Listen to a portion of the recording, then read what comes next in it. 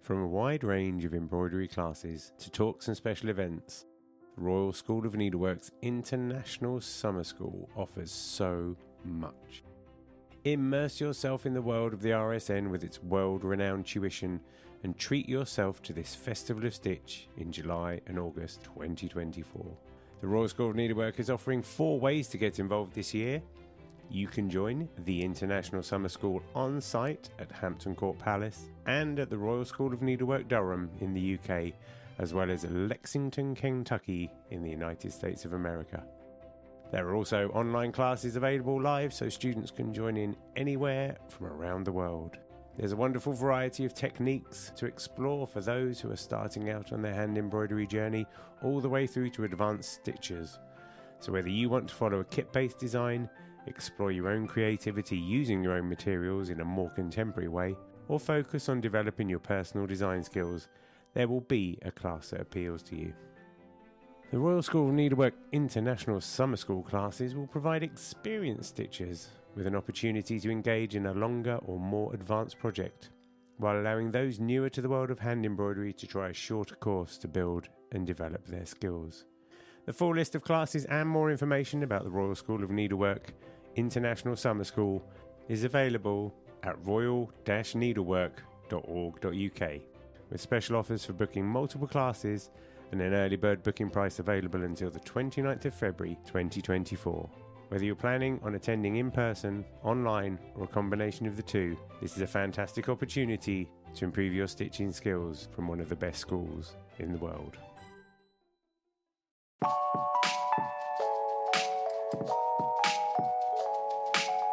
Welcome to Needle Exchange, conversations on the art of thread.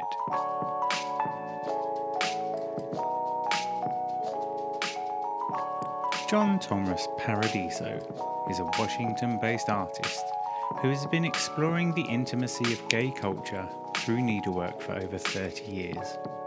Using hand-embroidered quilting techniques, working on surfaces including leather and suede, and using traditional materials like doilies to mask the graphic parts of his subjects, John's work treads the line between pornography and personal portraiture. His art is unapologetic in its openness, and his expressions of the passion of gay love are both sensitive and sensational. In our Needle Exchange, we talk about how John's artistic career has run alongside the timeline of the HIV pandemic, the value in reappropriating homophobic slurs, and how his art has defined his own queer identity. As always, you can dive deeper into John's work on our YouTube channel, although his most graphic work can be found on his website. Needle Exchange is on a mission to bring textile art into mainstream culture, so if you are a fan of needlework, please share this podcast with people you know so that we can grow and shine lights onto other brilliant artists. Enjoy the show.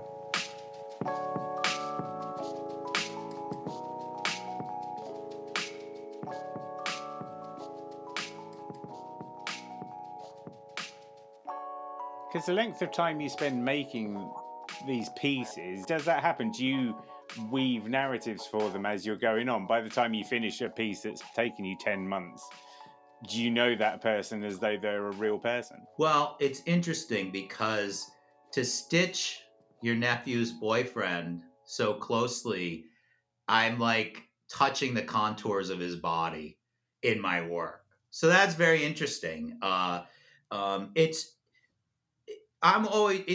When I'm making work, new work pops up.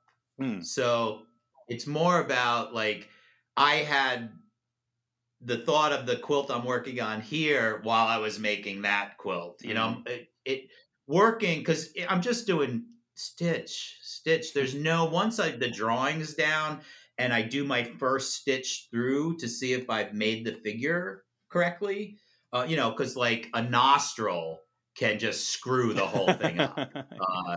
So, once I'm sure of that, if I'm going to stitch out the background, that's just a million hours. It's not any thought.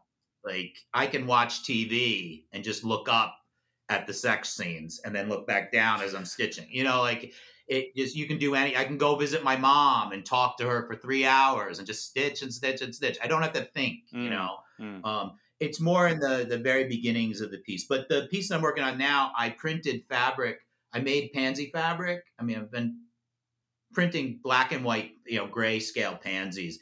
And then I dyed it and made I cut out all these appliques. So the background's going to be all applique this time. Right. But I'm excited about the new piece. You'll see it. I mean, I think it's only going to take me about 6 months. So do you do much machine work?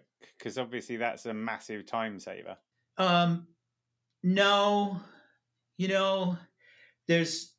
I feel like there's so many great machines that hand stitching will be really unique again. Yeah. And there's, I'm not, if you really look at my quilts, they're not really that good. I mean, I love this piece, but if you look at a quilter's quilts, they're like phenomenal. I have such a respect for people who make quilts and can sew. But there's something about doing it by hand that I just really love.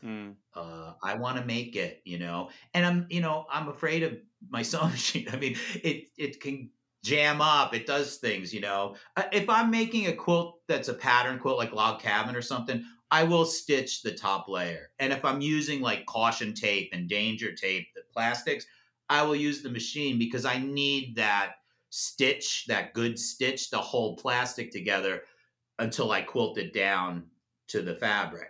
But for this, I think there's something nice about the hand quality to it because the foreshortening's off. I mean, I'm taking a photograph that has foreshortening like this, you can tell, but if you stitch this, it looks fucking weird. And I the one I'm working on now, his arms are like this, and I'm not quite sure how it's going to look once I put the quilt up, if it's going to look like he has little tiny arms. But I may go in with some dyes too. So there's something nice.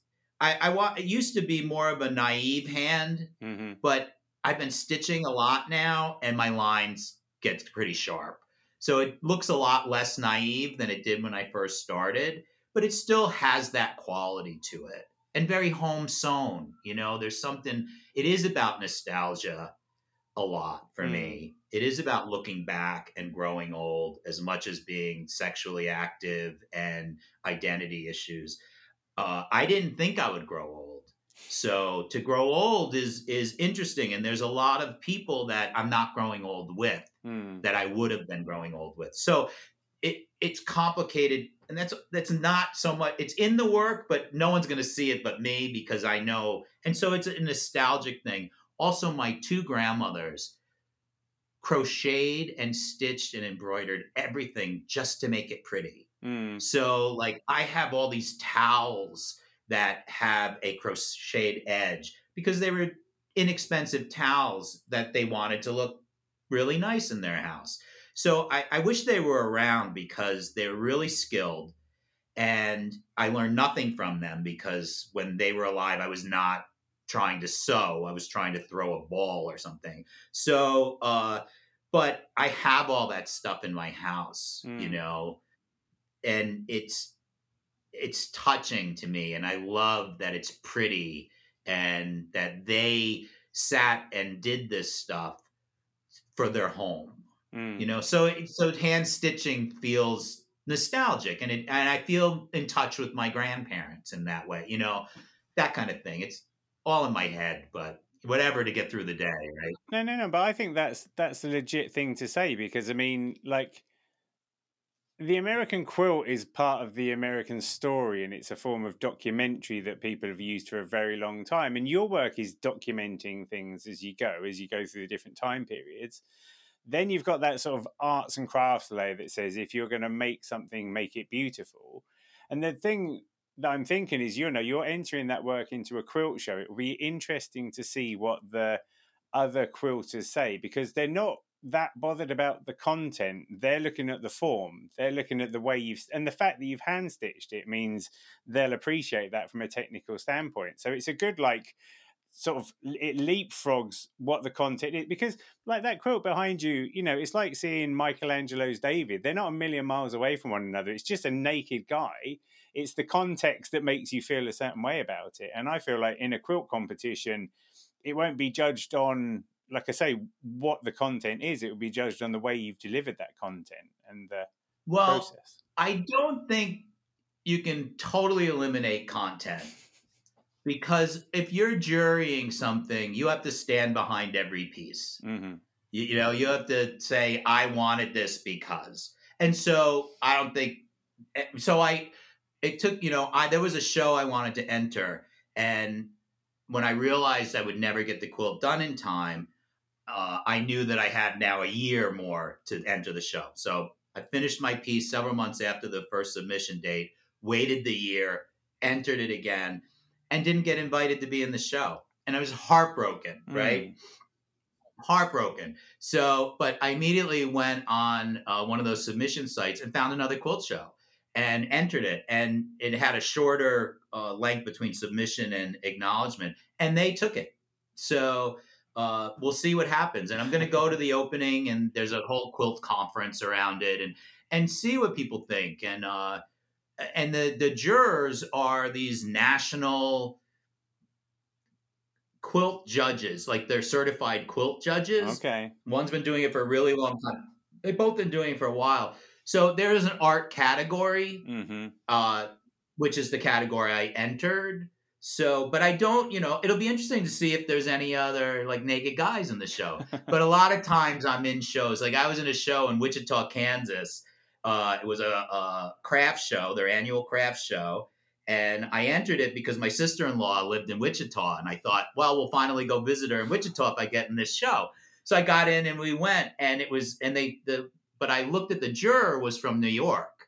Wow. So I said, I got a shot to get in. And I'll tell you, I was the only guy with figurative work, let alone naked men. Right. And, you know, it is something to be the guy with the naked man instead of the guy with the beautiful patchwork quilt, you know, because they were like, that was what all the work was, like beautiful patchwork. I mean, it was like really high end craft. It was gorgeous, but I won best in show. Oh, amazing. So it was really fun. Yeah. You know, so I did a needle exchange with Joetta Maui, and we were talking about how textile art always gets called textile art, you know, in kind of whatever context. They always stick the word textile on it so it doesn't get judged as being art by itself. And I wondered, you're in these two realms, aren't you? Because you're in textile art and then you're also in queer art. And you sometimes wonder if there'll ever be a day where your work just gets called art, or do you think the labels are intrinsic to it? Well, I mostly just enter shows. Right. You know, that are art shows. You know, this is sort of my second, and the big quilt show in Boston. Someone knew of my work and told the curators, and they were coming to the Smithsonian to get a piece that the Smithsonian owned, and my studio's near there, so they came to visit me and they took a piece. I couldn't believe it, and they just wanted to have a great show, so they had things in there that, you know, there was a quilt made out of film strips, you know, so things weren't a fabric and 3 layers and stuff. So most of the shows I enter are queer shows, you know, or shows about the figure, or a drawing show. Like I'll send a stitched piece into a drawing show because it's a drawing. And I know not many people, if any, are sending in stitched work. So it's different enough. And that pendulum swings both ways. It could be too different for the vision, or it could be, you know, different enough to add something to the show, or they just don't like it, you know, like, I don't know, because I'm not there. But so, you know, but entering this quilt show is a whole different thing. Like I have to put a little thing on the back left corner with my, you know, like just things that I don't normally do. 4-inch sleeve, you know, I don't think of those things. I just, you know, figure it out for myself. Yeah. And there's even like just like different rules. But, you know, I'm really excited to be in a quilt show because I made a quilt, you know, so I think it's going to be exciting to be with, you know, I spent over a year stitching like 5 days a week, 5 hours a day. Wow. Because at the end of 5 hours, my shoulders and neck, I just start feeling it. And if I go any further, I'm going to be in pain the next day. Mm-hmm. So I stop and go cook or whatever needs to be done. And sometimes it's 7 days a week, but on average, I would probably say 5. Mm-hmm. And that's a lot. Yeah. So I want to be around people who like have put in that kind of time to make a wall hanging. Yeah. And see what they're talking about. That's what I mean. You know? I think that they'll respect. I think they'll respect the work because they'll understand. Do you know what I mean? That's what I was sort of saying. It's like obviously the content's important, but they're going to be looking at how you've made that thing, how flat it hangs when you hang it on the wall, and all those sorts of things, and really come at you with a technical respect. Well, no one can say I didn't put in the time because there's a lot of switches, and that part of that is a way to couch the sexuality nature of the work. When I was in graduate school, it was very hard because I was making work where I was having sex with men and my professors really didn't want to look at it. But I had to make it look like art. And I did. And it is art and was art. And, it's been a consequence of the work I make. But, it's important. And if I could make something else, I would. But obviously, like this is the driving force of what I want to talk about. And I think like my graduate work could hang in the same room as this quilt and make sense. Okay. So, the mediums have changed. And some of the dialogue has expanded. That's sort of the life in general part. But it's I've been making the same thing in different ways and talking about it. It's just a longer thought process around it because I'm living longer. You said in an interview that if you had a book title, it would be called "Honoring My Feminine Side While Striving to Be More Masculine." And as someone who is the age that you are now, are you getting there? Have you settled into that tension a bit more, or is this still what the work's kind of exploring? I think that's an ongoing process because I think I'll never be as masculine as that idea of masculinity that I see in other people. And I've learned at this age not to judge myself by somebody else, but I have to remind myself of that while I'm judging myself, looking at somebody else. So, I have a feminine side, like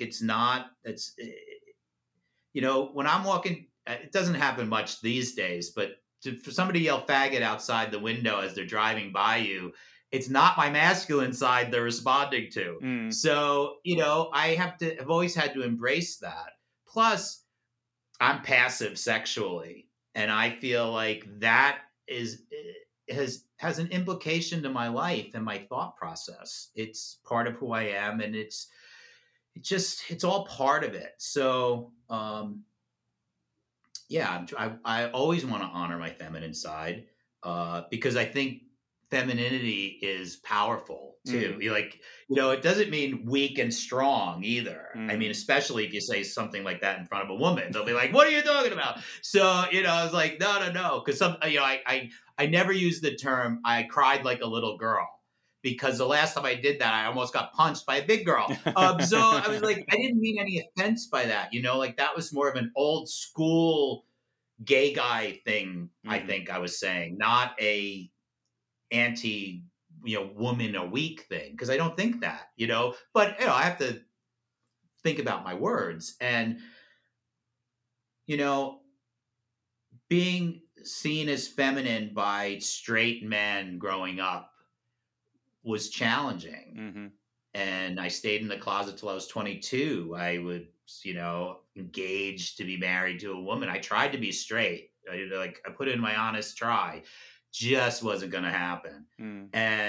But I would like to be really strong and masculine too. It's just not going to happen, So I'm like honoring my feminine side and striving to be more masculine, Yeah. It's an ongoing core thing. My life is much broader than that. But when I'm trying to narrow things down for artist statements and things. I'm trying to like get to core things. And that's a core thing that I know about myself. So to like put a leather guy behind a doily, I think that's talking about that, you know, thinking about the gay leathermen talking about a Barney sale. I think that's talking about that for me. Yeah. So. Because that was the thing I was just wondering. I just feel like every decade you go through, you know, I've got like 50s looming in the horizon for me. And every decade you go through, I think you can let yourself go a little bit more. That sounds wrong, but you don't have to beat yourself up about the things you're not anymore, you know, and the way that other people think not about if you're you. a gay man. No, I think that's true. And I also think like you still, if you haven't done the inner work, you're going to be the same. You know, and I've done inner work and I'm still, you know, vain. You know, it's hard to grow old and be vain, but I'm doing it because I have a lot of vanity. I mean, I'm wearing black and it's cutting me here, you know, all that stuff. And this is pre-planned. No, well, you know, it just, yes. But you also, what you're going to realize when you do turn 50 is that you know things and your body knows things. And it's a very different experience. I mean, I'm 61 and a half. So, but, you know, also, when you think you're not going to live past 25, like that's a conscious thing. And then, you know, then you're still not sure ever. You tend to let things go in a different way as well when you get older. And so I am, you know, I'm also married. Well, and I'm only married a year, but I've been with my partner for 23. Right. So I really just want his Social Security if he goes first, but you have to be married for that because marriage is a really weird institution. You know, he didn't. You know, it was not a great contract for him. Let's just say it was a great contract for me, not so great for him. Yeah. But you know, we were together, and I always thought, you know, that a testament to our relationship was not being married and staying together for 23 years. You know, but you know, marriage is really just a piece of paper. For a contract, for legality stuff, because we've been together forever. But also being in a relationship for that long and building a life, like on the other side of this wall is his studio, and we live not even a block from our studios, and we come here every day, and you know, after the gym and stuff. So you know, you let things go when you have a life that feels more like the life you wanted, and you're older. He's older than me, and he's in his 60s too. So we're looking back at things in a different way. And do you, when you look back at like your early times, like you say, immersing yourself in your work, taking photographs of yourself and the kind of the imagery that you were producing 20, 30 years ago, how do you feel about it now? Because I guess it's kind of nostalgic, right?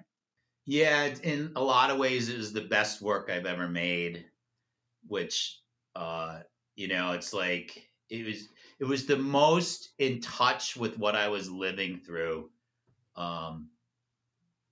So I cherish that work and the experiences that surround it. But with all that said, I love being in my studio and just making art. I mean, the studio is the only place where I don't have to answer to anyone. It's the only place in my life where I do not have to answer to one single person or consider them. Yeah. Where everywhere else, just as being a decent human being, I will consider you, you know, but in my studio, I mean, if you come in and I invited you in, that's a different story. But when I'm here, it's just my own thoughts, my decisions. They have no consequences to anybody but me. I fail, I succeed. It's just me. And it's the only place that I feel that way. Do you feel that your work is heading in a particular direction? Like if we talk again in 5 years' time, can you say now what you think you'll be working on at that time? It's evolving. So now a lot of my life while I'm stitching is fantasy too. I will tell you that. So I fantasize that I've made 10 of these and they're on one wall in this huge space. And on the other wall are 10 beds with, quilts with headboards. I don't know if I have enough life left in me to make all the work I want to make. Because so my definition of success as an artist is I'm working on a piece, I've just finished a piece, and I have something in mind to make.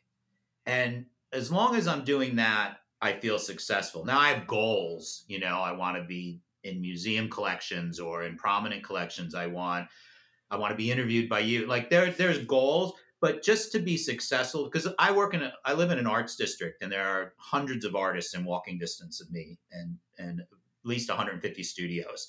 And I've done a lot of community work here, and a lot of them are commercially successful. And I'm not overly commercially successful. I sell work, but I don't make work thinking it's going to be hot off the press. Like what people want to look at and what they want to own can be two different things. And I don't make work thinking commercially. So I had to think a different way of success, because I feel as successful as somebody who's commercially selling a lot of work. Mm-hmm. And so that's why I came up with that. So I could just know I'm being successful. But like I said, I have goals. I would love gallery representation or something. I don't even know if that's a thing anymore, but I would like it.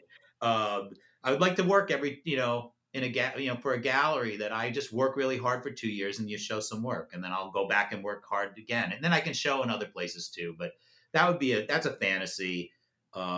So I think that it's going to evolve, but it's slow. That's the only thing. If I really can only make one or two of these a year, and I'm not going to ask anybody to come and sit and stitch with me. And not that I have any, I think people who have assistants, that's great. I want to do it myself. I want it to be my work, all, to know that I did every stitch. We'll see what happens. But, I've been really lucky too with a lot. I'm in some good collections, and I feel good about that. I think that's great. I'm going to ask you some big, important questions now, as if we haven't already done big, important questions. Do you have a favorite album? So I think my favorite album, I thought about this, is Nick of Time by Bonnie Raitt. Okay. And it has to do with, it was sort of the soundtrack to the love affair I had when I first moved to New York City, my lover at the time. And it was a great relationship experience. I love New York City. Like, I wish I still lived in New York City. I couldn't have the life I have now in New York City, and I go to New York a lot, tons of friends there still. But when I moved there, I moved in with this guy and love of my life. And so that soundtrack was sort of our songs, like it was happening around us. So that is really and I love Bonnie Raitt too. So that's really my favorite album. Do you listen to music while you're working? I don't. I listen to music if I'm on the treadmill. Right. But when I'm working, I listen to books on tape, or I'll put in a movie I've seen a million times so I can see it in my head and just listen to it. It's really just, I don't like silence.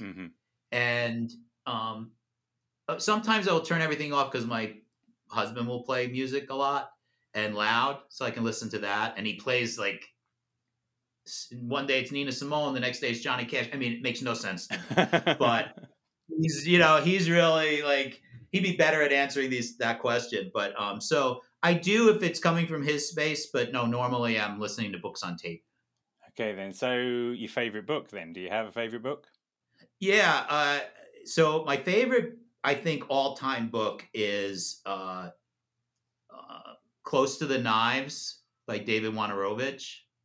And he's one of my favorite artists. I'm very inspired by him. And that book is really like honest and brutal and New York. And if you haven't read it, I think you'd. Yeah, what's it about? And it holds up. I read it every once in a while. I also love Letters to a Young Poet by Rilke, but for different reasons. Okay. So. Yeah, but this is an aside, but me and my wife have made the conscious decision to not have our phones in our bedrooms when we go to sleep, which has unlocked reading again for us now. So we sit there and do a bit of reading. And with me, I always either read business books or comic books. So actually finding interest in fictions and biographies and stuff like that is tricky. So I'm up for recommendations like that. So it's called, what is it? Close to the Knives? Close to the Knives, David Wojnarowicz. And the front cover are like these bisons going off a cliff. Brilliant. That sounds perfect. And I don't know if you're familiar with his work, but I would also look that up because it's just really important. A person with AIDS died in the 90s, I believe. Just really, really just profound work. It was just it's chilling and brilliant, and he lived a life that I was very attracted to, but a little fearful of. So it's an interesting book. Even if it's not sort of subject matter you'd be interested in, I think that you'd still find it an interesting book. Yeah, man. Because it's so truthful and it's a biography. Right. So, yeah, I'm always up for that. I'm up for that. I like kind of reading things that I don't know whether I like. I just read some Alice Munro, which was short stories, and I was like, they were kind of interesting. And I read some Percival Everett, which was like a lot more to do with like race and stuff. And I was like, yeah, that's pretty good. I'll try anything really. Happy about that. And this is also historical now in a different way. So I think you'll get a lot out of it. Yeah, thanks. I'm going to go and buy it today. Favorite film? I'm so embarrassed. I want to lie and say a lot of different things, but it's probably like Working Girl. Mm-hmm. And that's only because it's a movie I've watched a million times. Same with Moonstruck. I think that it's because they're New York based, and I love the city, and they're funny, and Alec Baldwin takes his shirt off. I mean, very stupid reasons. I also am like, a B movie for me is fine. I just need a comfortable seat and, all the conditions to be right. I didn't love Barbie. I'll tell you, I didn't dislike it, but I thought it was going to be better. But it was fun. I was happy to go to the movies. I haven't been to the movies in a long time. But I'm just saying, like, it's weird. But Working Girl, I just think is hilarious. Sometimes they don't make them like that, do they? Person who like works hard and achieves. I like that story like that. Was it? It's like The Secret of My Success with Michael J. Fox. That's a bit like that as well, I think, isn't it? Yeah. Yeah, that's a good movie. Okay, so I like. Priscilla. There's lots of movies that I think Jacob's Ladder. I think is just a great movie, and for very different reasons. I'd never seen anything like that. It scared the hell out of me. And I don't like horror movies. I don't put that in that genre, but it was pretty scary. Do you know Jacob's Ladder? I've heard of it. I haven't seen it. It's a really good movie. Yeah, you should, so there are good movies that I enjoy a lot too, but Working Girl is probably my favorite. There's probably more of your work done to Working Girl.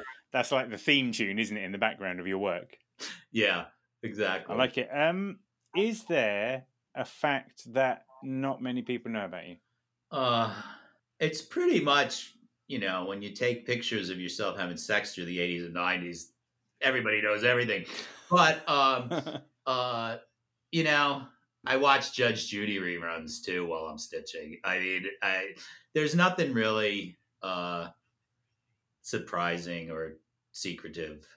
There's no fun fact way down deep, I wish there were. Usually, and then you'll go, oh, by the way, I used to train seals in a circus or something, or just. Well, I do think like counseling men pre and post HIV testing was like a phenomenal honor in my life that I don't talk about. I don't. There's nothing, and it's like there's such a private and personal moment that I can only be general about things, anyways. But like changed my life.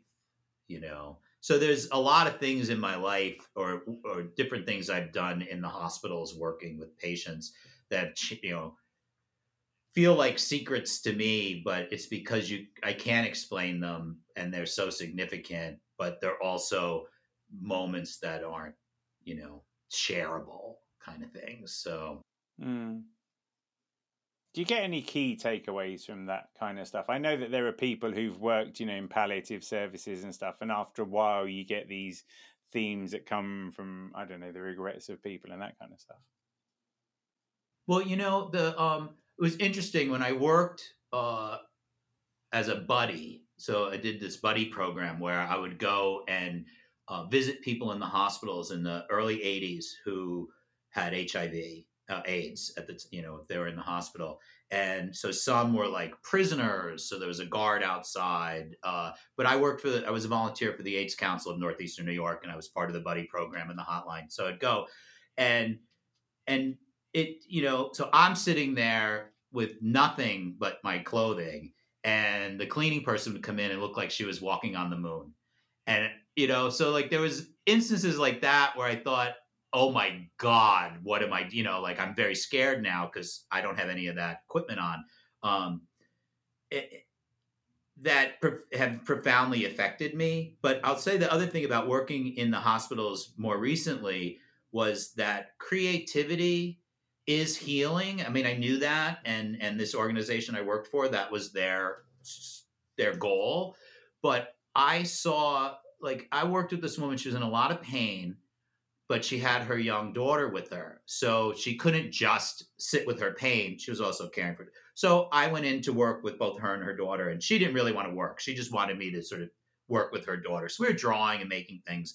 And I did a lot of mandala work. So that's what we would draw mandalas, or that would be my opening line, and they could draw whatever they wanted. And then this woman started drawing, and she was in severe pain when I first got in there.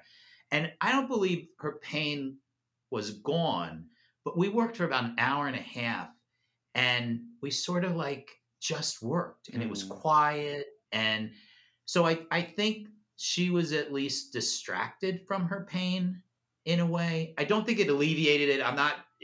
Took her mind off. I don't know what happened in that moment, but it was quiet for a solid hour, which it was chaotic when I had first walked in. And I owe that to, taking the time to be creative. So I do think about that, like with my life, like, well, I do get to come and stitch for 5 hours, and that's got to be healthy. So it's certainly not hurting anybody. So yeah, I think there was a lot out of working in that realm that is significant. I'm a bit of a hypochondriac. Okay. So it's also like, I think that draws me to work in those spaces. I want to be more familiar with my fears. I wondered whether it might, like, those people have got actual problems, so it shuts out the noise of whatever your problems are in the back of your head. Well, I mean, you usually are the healthier person in the room at the moment, but it's really more about walking alongside things and being helpful, like having a reason to walk alongside things. Yeah. So, if people want to find out more about you, and they should, where should they go? So if you go to my Instagram page, which you've linked to, that links to my website. It's got my phone number on it. I mean, like, it's not hard to find me. If anybody does ever come to the DC area, though, you should definitely look me up and come out to my studio and see my gallery. And if you're really interested, like I said, there's hundreds of studios, and there are people that come visit, and I drive around and go visit my other friends. My friend runs this huge clay studio, and there's a beautiful glass studio. I mean, the Gateway Arts District is a phenomenal place. I moved here and didn't know I moved into an arts district till a month after it. And it's been, life altering in this kind of support we have for each other and the community I live in. So, I mean, look me up if you're in the DC area. I'm going to fire up my fantasy private jet, and I'll pop over and see you very soon. Well, a lot of people do come to DC. I mean, the whole country takes vacation here. So I do get to see a lot of people and meet a lot of people that I've met through like Instagram and stuff who come to the city. So one day I'll do like needle exchange tour or something, and then definitely. It's been a long time since I've been to the States. So, hey, John, thanks for having a needle exchange with me. Hey, thank you so much. I really appreciate you, your contest, all the work you do around the artwork and introducing me to so many artists on your site. I really appreciate it. Thanks for joining me on another Needle Exchange. I hope you enjoyed the show. I'd love to hear from you, so feel free to email hello@needle.exchange, that's NEEDL.exchange, with any thoughts, comments or feedback. And if you want to keep up with all the news, sign up to the Needle Exchange mailing list at bit.ly/Needle Exchange. See you next time.